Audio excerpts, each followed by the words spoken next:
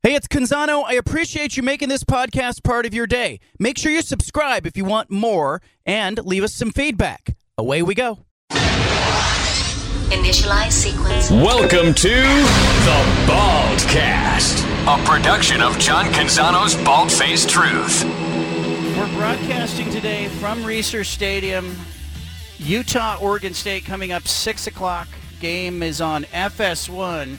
The broadcast crew is in the house. This will not be a remote broadcast from FS1. Tim Brando is here in the house.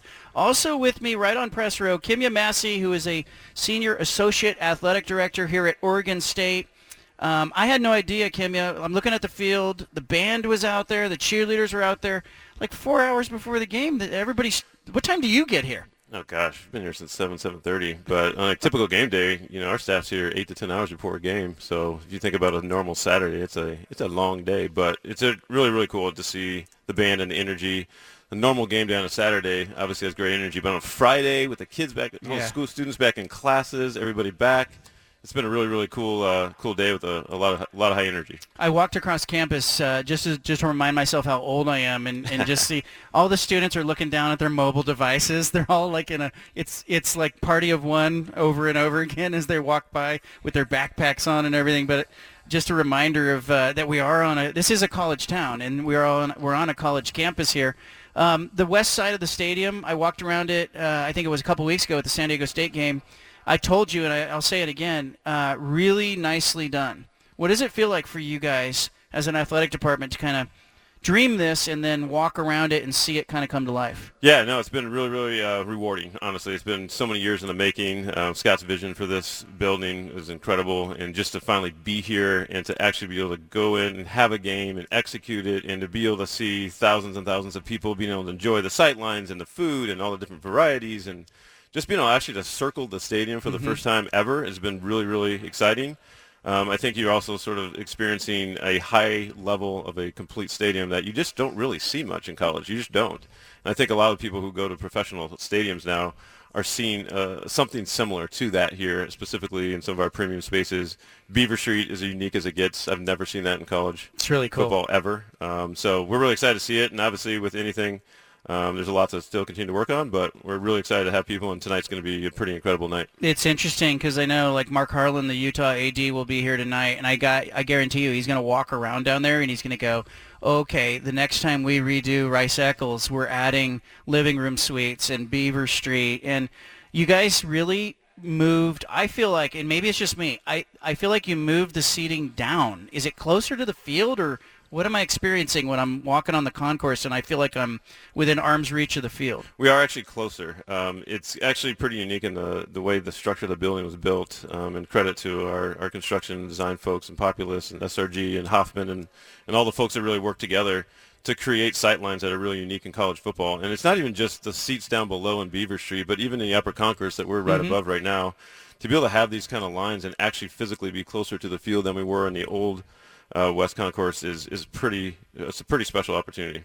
The 300 level, I think it's the level that's right in front of me, has covering.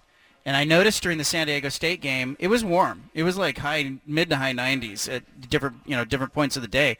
Those 300 level seats are generally like between the 10-yard lines, right? So you got a great access to the field, and it's got the cover on it.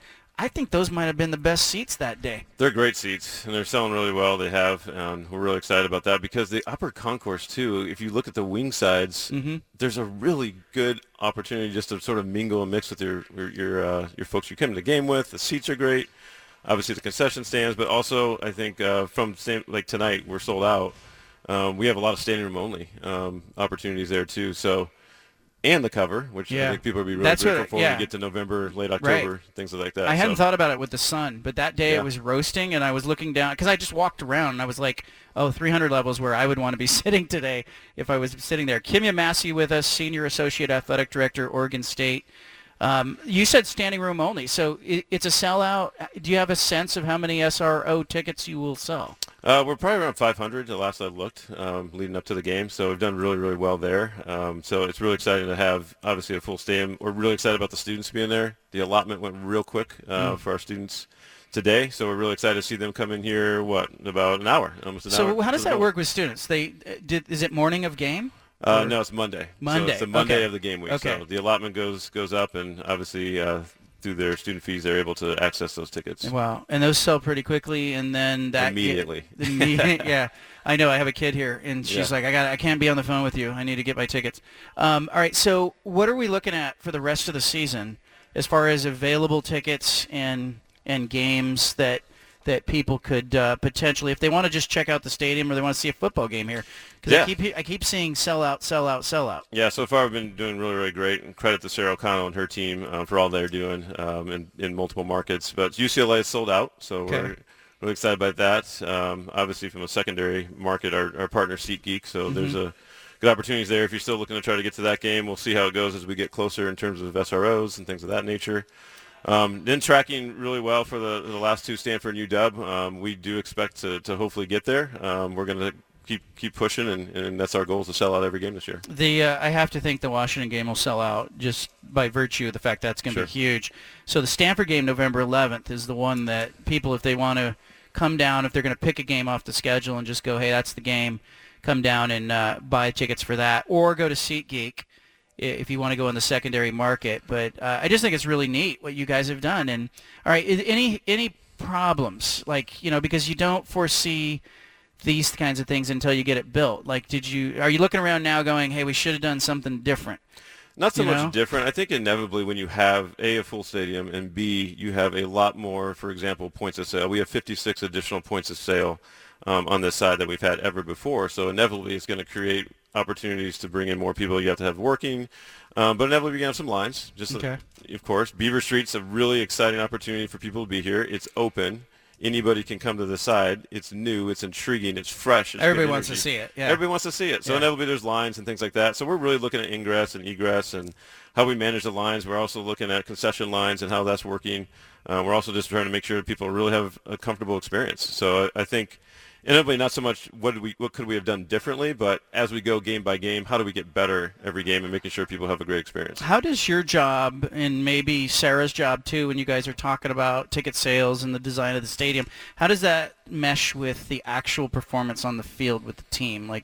You're ultimately at the mercy of the product, right? You need the product to be great. Doesn't matter how great the theater is, but it is a nice theater right now. Yeah, it always helps to have a great product. There's no doubt about that. I think we all understand that. That being said, when you do have a little bit reduced capacity, which we did on purpose intentionally, and I think you're seeing that across the country, we're not an anomaly there, you're creating opportunities for premium experiences for our guests. Obviously, there's some revenue there, but there's also opportunities for people to be here, not at home in their seat or on their couch. So they do work together. I mean, when you have a product that's successful on the field, you want to capitalize off that. There's no doubt about it. So I remember when you guys let me do the virtual tour, I asked about the living room suites because those were pretty awesome. It was just, they're amazing. And I couldn't even get you guys to quote me a price. What? I'm not, I'm not that level of donor. What are we talking about here? Well, if one becomes available, they're essentially sold out. Right. You're the first call we're going to make. So okay, I appreciate that. We got you. I'm on the wait list. All right, rest of the campus sports. All right, what's next? You finish this building, or is there any plan facility-wise? Gymnastics, I know there was a big unveiling last year for that. Yeah, gymnastics is great. Incredible building. We think one of the top 2, top 3 in the country with what we have there for their practice facility. We're really always looking at everything, John. Just looking at even Gil. We're looking at, of course, over by track. And that's actually the next piece that will be done. The track facility is literally in the best couple percentage of days of being done. That'll be finalized in December. Okay. So the grandstands, the bathrooms over there, all the amenities there. And then the baseball hitting facility.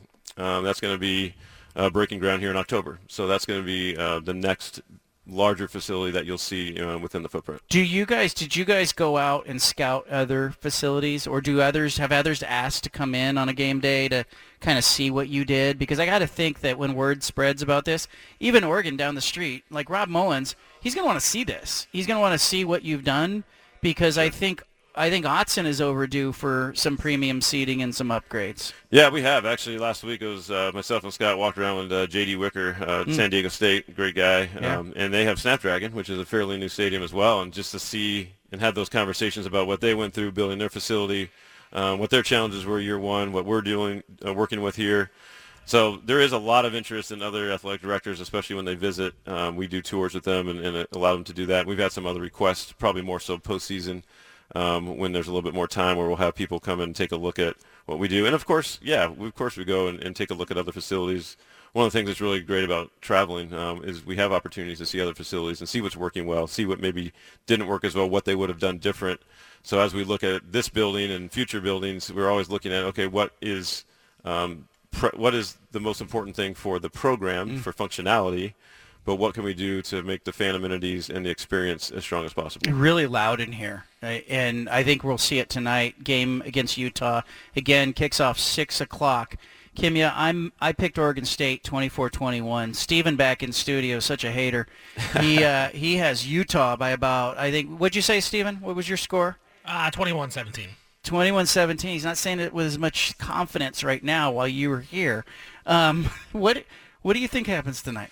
Well, you got a prediction? I'm always rooting for the Beavers. I don't make predictions, but I'm always going for the Beavers, obviously. It's going to be a really tough game, right? Yeah. Utah has an incredible program. They run the ball well. They play incredible defense. Obviously, from our standpoint, we play really well on the lines, really improved there in defensive line, what Coach Smith has done with the staff. Feel really confident in what we're bringing to the table. We can score some points. It's going to come down to one of those games probably where there's a lot of key stops in the fourth quarter, and maybe it comes down to special teams. So I like where we're at. It's going to be an incredible atmosphere. It's going to be really loud, like you mentioned. Yeah. I think having the students here tonight is going to bring another level of energy. Yeah, I'm eager to see that. And it's an orange out. So we're going to have a lot of orange in here. You're going to see some really cool orange-esque type things happening around the stadium, and it's going to be fun. It's going to be a lot of fun. A lot of fun. My Anna and the girls, or the younger kids, are coming to the game tonight.